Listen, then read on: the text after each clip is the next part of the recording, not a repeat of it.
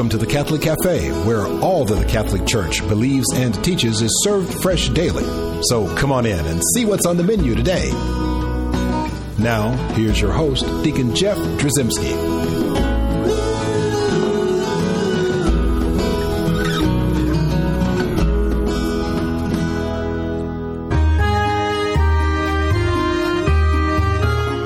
Greetings and welcome to the Catholic Cafe. I'm Deacon Jeff, sitting in a luxurious corner booth of the French Catholic Cafe. We're still on pilgrimage, and what's so lovely about being here on pilgrimage is you meet pilgrims, you meet other people, not only the sick and the malade, but it's interesting to meet all these folks who are here with the Order of Malta. They sponsor our program, but they also do so many different great works in the world. And so I happen to be walking along, and here I see this beautiful young Icelandic woman who comes up to me, and her Stefania is her name. She's a volunteer for the representative office in Ramallah, in the Holy Land there, right? Yes. So Stefania, I'm not going to butcher your last name. So as you tell us your last name, how you're supposed to say it. Gudrunerdottir. Yeah, so I'm not going to say that. I'm going to say Stefania, right? Yes, that's Icelandic easy. Names are complicated. Yes. Yeah, well, complicated, but I'm sure they're very beautiful and traditional, and they mean a lot of things, but I have no idea. So Stefania, what fascinated me was you were standing there, and a lot of people that come from all these different places in the Order of Malta, all over the world, different people. You're from Iceland, and there's some, the Great Britain and the Australians, all these different countries are represented, and they'll bring things from their region, from their area, from their country, and they'll sort of like to have these little centers of a little marketplace where people can kind of buy some things to help support the order and the works of the order. And I saw this little bottle sitting on the table that you were standing next to, and it was interesting because it was olive oil. And I thought, well, okay, so they're selling olive oil. What is that? And it's like, come to find out, they're not selling the olive oil. This is very special olive oil that was here that they were making available to people. And I thought, well, let me find out more about this. And so we pick it up, and so I see that this is, in the monastery of St. John of Jerusalem at Tantur. I'm thinking, what on earth is this? Right?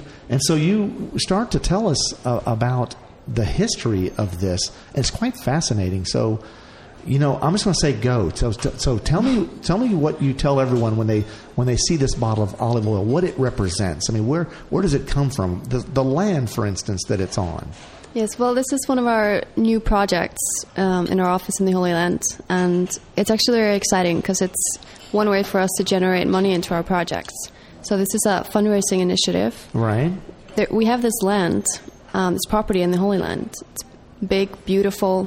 We have 92 olive trees, ancient, some of them up to 1,000 years old or even older. Okay, so you have 1,000-year-old olive trees on this land. Yes, which was actually...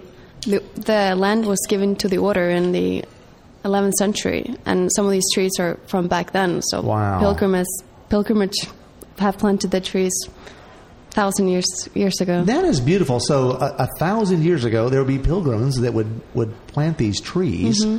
And so now this hasn't been productive as of late, right? Before, I mean, it wasn't being utilized for their olive trees?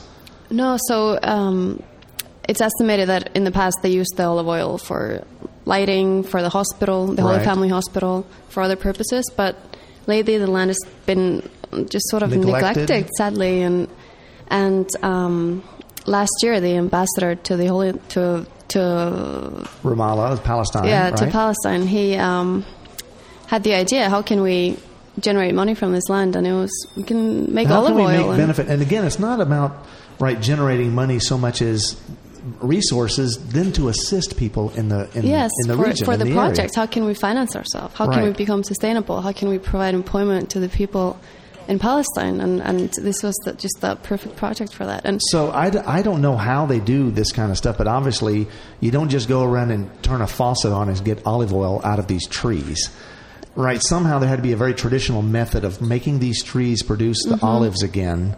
Even though they're 1,000 years old, it wasn't like they were constantly just producing olives. It wasn't in the shape it needed to be utilized that way. It was in a rough shape, I think. But our neighbors had been harvested the land for us. So the Palestinian people have been benefiting from this land before, and I wasn't there when the harvest was in November, but apparently there were a lot of locals who were employed. We had a lot of volunteers. So people there who were actually part of this area that not only would they receive the benefit of the produce, right? They were actually part of the work, right? It gave them something to do and to be part of. It's kind of like helping someone help themselves. It's kind of beautiful to see that. Yes, we're actually very proud to say that this project has generated some form of employment, short-term employment for up to 60 people. Everything from the harvesting to the final stages of bottling and labeling. So right, and so you have this beautiful little bottle of olive oil, and it's like, well, hey, can I buy that? It's like, no, it's not for sale. No, it's because it's going straight into our Dignity Loan program and our other programs in the Holy Land. Right, so you're asking for donations essentially. And yes. So these donations then, again, the donations are there to support the project, to support a lot of works, a lot of things that are going on in that area, in that region. And of course, we know the very, very troubled region that is all of the Holy Land. Right, and all the politics and all of the religion aside, the reality is there are genuinely good human beings there, right? People who are they're trapped in the middle of all of this disarray. They're and trapped in politics. The right. people there want peace. The people there want to get along with each other, and they do essentially. It's just politics gets in the way. So. Right, exactly right. And so here's an opportunity where you can help those people, especially by allowing them to help themselves, actually putting them to work, and then as they generate some forms of finance, donations that come from things like this olive oil, how beautiful it is that then those things go into more and more projects that actually keep them, that help them to live, to live a better life. Yes, actually it's... our main beneficiary is the Dignity Loan Program. So tell me about the Dignity Loan Program. What is the Dignity Loan Program? So actually this olive oil project was launched as a part of the Dignity Loan Program. And initially... So it took place because of a loan, right? Yeah, so initially it was a grant from the Global Funds. Okay. And this, of course, is the Order of Malta sort of supervising this work and making all this stuff happen. Yes, so the Global Fund for Forgotten People gave us a grant initially to start this interest-free recyclable loan program. Okay. So that we give small amounts or loan small amounts to families and individual, mostly women. I'd say over 80% are women. Interesting. Well, of course, that's because we're working with people who wouldn't ordinarily have the means and even have the authority or the recognition of their ability to do things. And so great. So you're selecting these folks to kind of help build them up and build character, but to make their lives better. Yes, and these people live in the north of Palestine in very marginalized communities.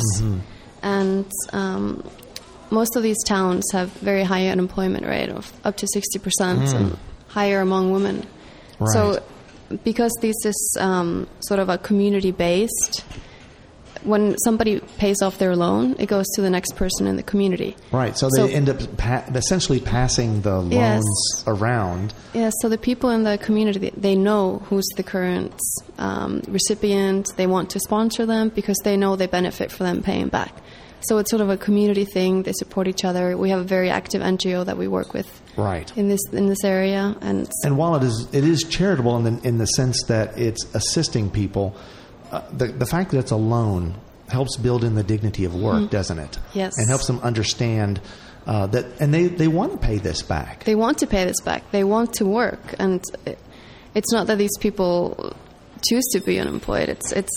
So we're giving them a different way of living. We're giving them dignity back. And that's beautiful. That's something that's one of the most important words in the Palestinian society, dignity. Everything has to be about keeping faith and dignity. You could fly overhead, and you could drop food and you could drop provisions and you could drop money or whatever, but essentially you're not fixing anything or helping anything until you actually talk about human dignity and helping people to learn how to help themselves. Yes, and people are proud. They used to have work. It's just that now it's almost impossible. It's changed a bit. So these people are very thankful, and this has been one of my favorite part of our work in Palestine.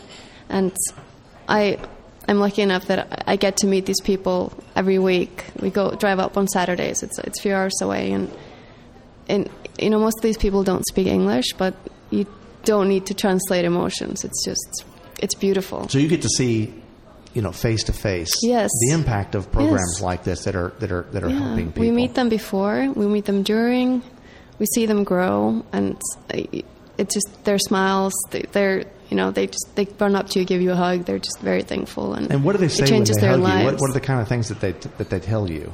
They just tell us that their life has changed. A lot of them are able to provide employment to their neighbors, their family. The fact that they can hire somebody just because of this little loan is unbelievable. It's really making an impact. And especially people know I'm a foreigner. I look different than them. They think it's funny that I'm in their town. So they drag me around their house, show me every room. Well, you got the blue eyes, the blonde hair, and the very white face, and you show up in the middle of this area which you don't visually fit in, right? You're very nice. It's very, very nice and appealing, but you don't fit into the area. So you're the stranger at that point. Yeah, so a lot of the women just take me by the hand. They start showing me photos of their kids. Oh, that's beautiful. And they just really want me to get to know their family. And it becomes so personal for them as well. It's not just, we're not a bank that gives them money. It's something personal. They know that, I don't know, I don't know how to explain it, but they're just so thankful. They know it's coming from us. They appreciate that we're personally involved. Well, this is a great story, and we have more to talk about. I want to ask some more questions, and we'll see if we can find out some more stuff about these old olive trees and all that stuff and the olive oil. But before we do that, I want to take a break. And before we do that, I want to remind you we have a great website, thecatholiccafe.com. Also, I would love to hear from you. Send me an email to Deacon Jeff at thecatholiccafe.com. And with that, we'll be right back. I'm Bess Drzymski, and this is another great moment in church history.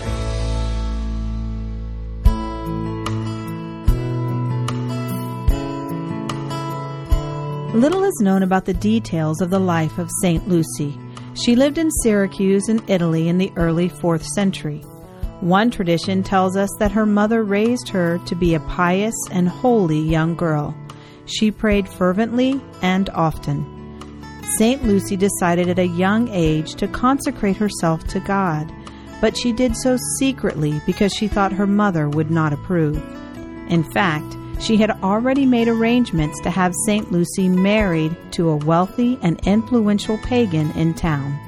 However, her mother, who had been ill for a very long time, was miraculously cured after her daughter prayed for her at the tomb of St. Agatha. She was so thankful to God for this blessing that when she discovered that St. Lucy wanted nothing more than to live as a bride of Christ, she eagerly and thankfully gave her approval to her daughter's willingness to live out her vocation. Her rejected suitor, however, was not as thankful, to say the least. When he heard what had happened, he gave St. Lucy's name to the local governor and told him she was a Christian. This was, in effect, a death sentence, as Christians at this time were being persecuted, most being subjected to unimaginable torture and painful deaths. Tradition tells us that St. Lucy's eyes were gouged out. In fact, she is usually depicted in artwork holding a plate with her eyes upon it.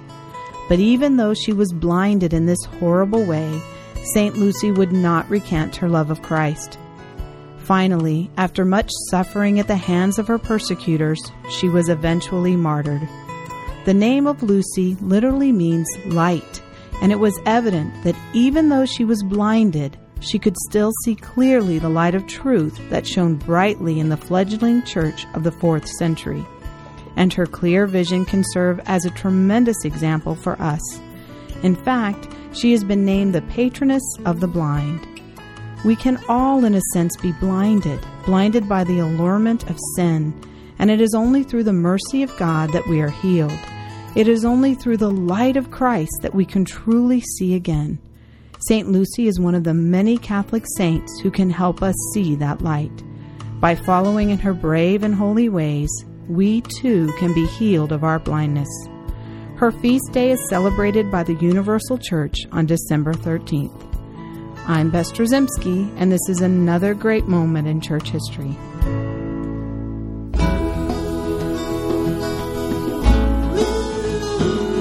Welcome back to the Catholic Cafe. Here's Deacon Jeff.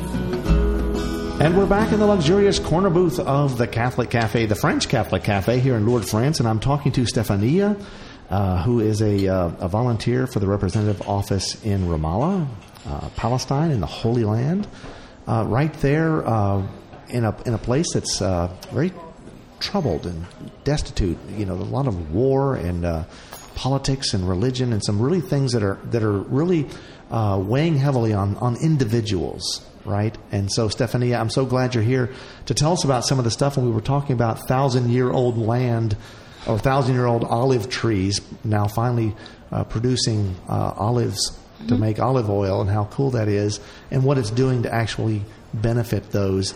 So this land is a special kind of place, isn't it?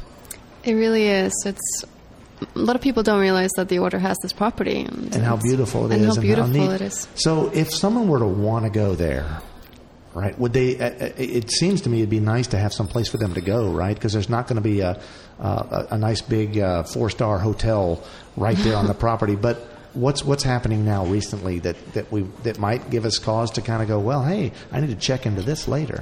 Well, this land is conveniently located, so it's right between Jerusalem, at the outskirts of Bethlehem. Okay. And so we haven't only been harvesting and making this olive oil, but we're actually in finishing construction. We're refurbishing an old house that was there, and it will open as a guest house for pilgrims. Oh, so we can look forward to something like that. That's neat. So an opportunity then. And again, when we make pilgrimage, just like we are in Lourdes, we don't go just as tourists, to take pictures and go to the gift shop and buy things. But really, when we make a pilgrimage, it's a spiritual encounter, and we want to go to the place. We want to pick up and move and go to the place. And so this sounds interesting that you might be able to go to this beautiful land, this ancient land, right? And to be able to experience this, to see the people firsthand. Yes, absolutely. Yeah, so I think people would look forward to something like that. Now, you were saying that this whole program was funded, the olive oil program was funded by a loan from the Dignity Loan Program. Mm-hmm. And so now that's not the only thing the Dignity Loan Program does, right? There's probably lots of other loans that are offered and that are affecting people in different parts of that region. So do you have a few examples of some of the other things going on? Yes, like I was describing before, we give most of our loans to women or to families that want to go into business or expand their business. They tend to be the most destitute and the most troubled and stressed right now, right? Especially the women, because they have not the same respect that we would want all human beings to have. They don't have the same opportunities. Yes. And actually, they've also shown to be more responsible with money. So I'm not going to take offense to that. It's okay. I realize that. Trust me, my wife doesn't want to spend the money, and I like to spend the money. Yeah. So they hold tight on to the money that we provide them with, and they do amazing things with them. It's unbelievable to see some of the projects. So what are some of the things that have happened? What are some of the different stories you can tell me? So on one of the most recent trips I went on, we visited a young woman. She's younger than me. She has 3 kids. She's divorced. Mm-hmm. She's a refugee. Her whole family is. So she's a single mom with 3 kids. Yes. Now, most of us, like in the United States, we know that's already it's a challenge. Yes. Already that's difficult. But we have Walmart and Target, and we have banks, and we have gas stations on every street. We have all this opportunity. We have colleges and schools made available. We have all kinds of programs.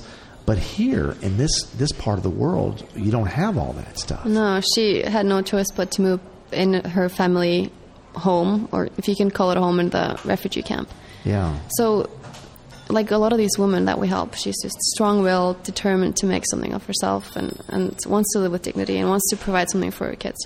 So she applied for a loan to open a little shop. So it's at the ground floor of her family home in the camp.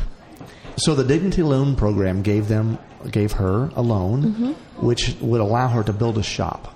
Yes. So yes, basically. Awesome. But the thing is, it's not only the money that we provide them with, but we have strong partners in these small communities and that identify participants, help them apply, and they also give them very good business training. So essentially, this woman is educated. She's taught how to run this business successfully, and you can tell that it works. That's beautiful. I imagine she appreciates it, and really, I think better than a handout, people appreciate the opportunity of being able to her to be able to take care of her Yes. 3 children on her own, because she feels like that's the responsibility that God gave her, right? That this is my place to do this. And so what the Dignity, well named and aptly named, the Dignity Loan Program allows her to do is have the dignity of being a mother and the caretaker of her children. Yes, That's of a wonderful. human being. And the thing is that when they get the loans, we sit down with them and we discuss with them, like person to person, like,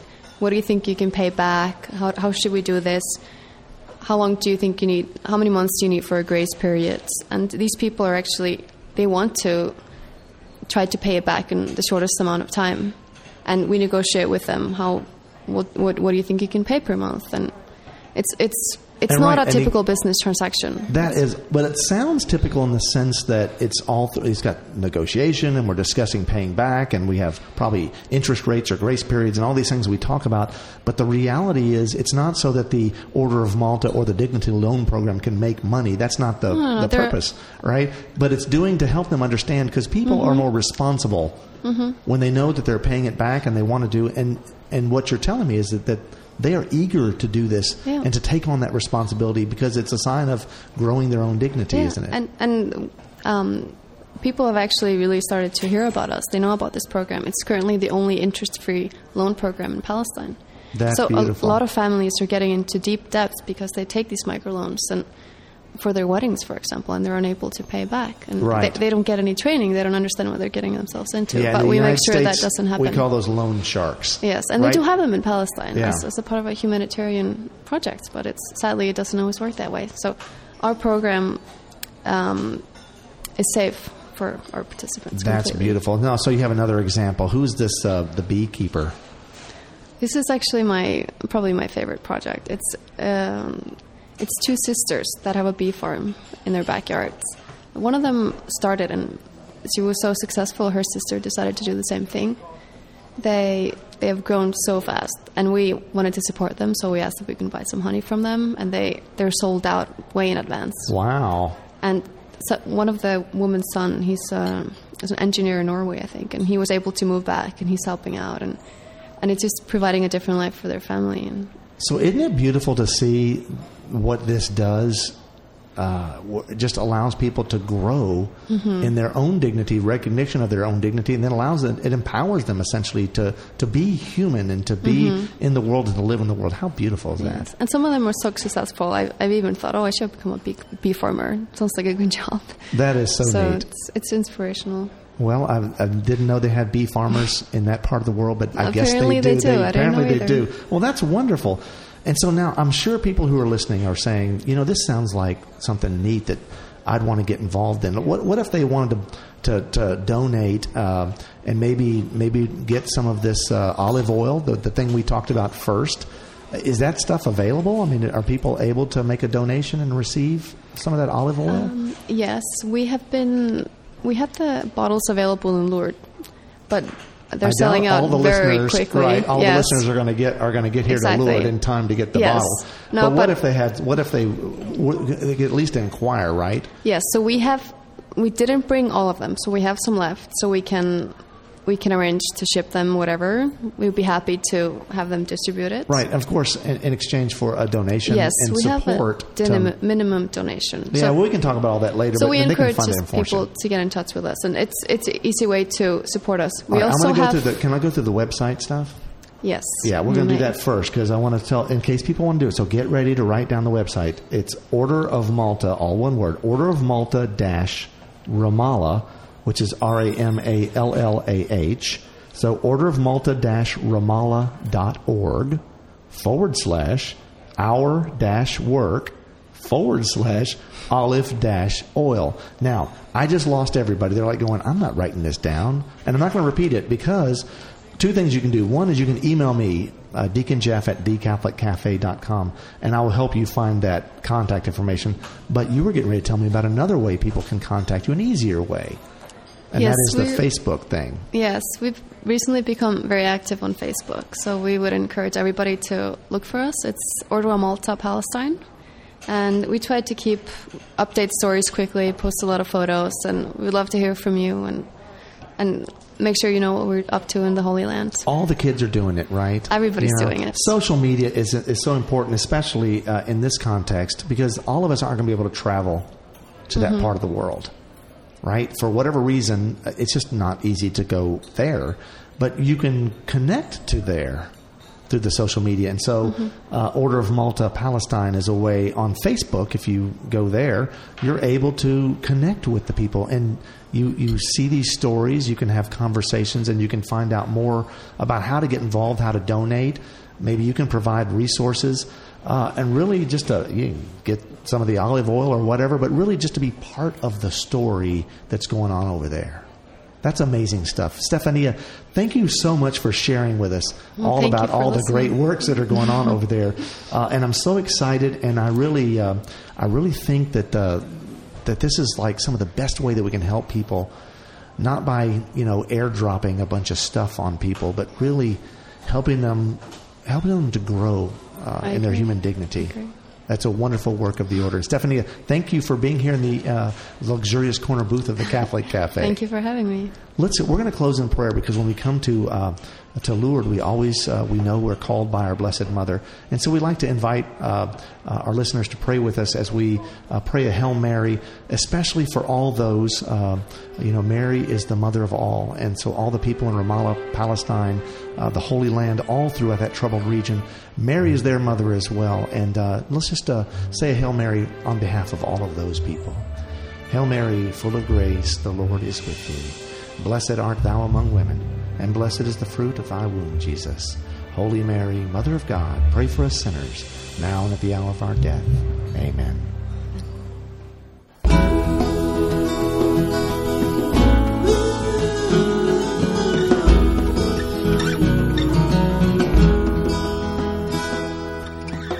Thanks for listening to The Catholic Cafe. For more information, visit us on the web at thecatholiccafe.com. You'll find many links to Catholic resources on the web. You can also listen to previous shows online, download MP3s, or take advantage of our podcast feature. If you'd like to contact Deacon Jeff, send an email to deaconjeff@thecatholiccafe.com.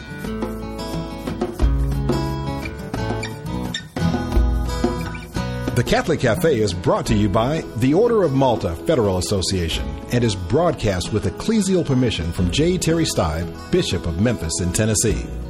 Join us again at the Catholic Cafe. There's always room for one more at our table.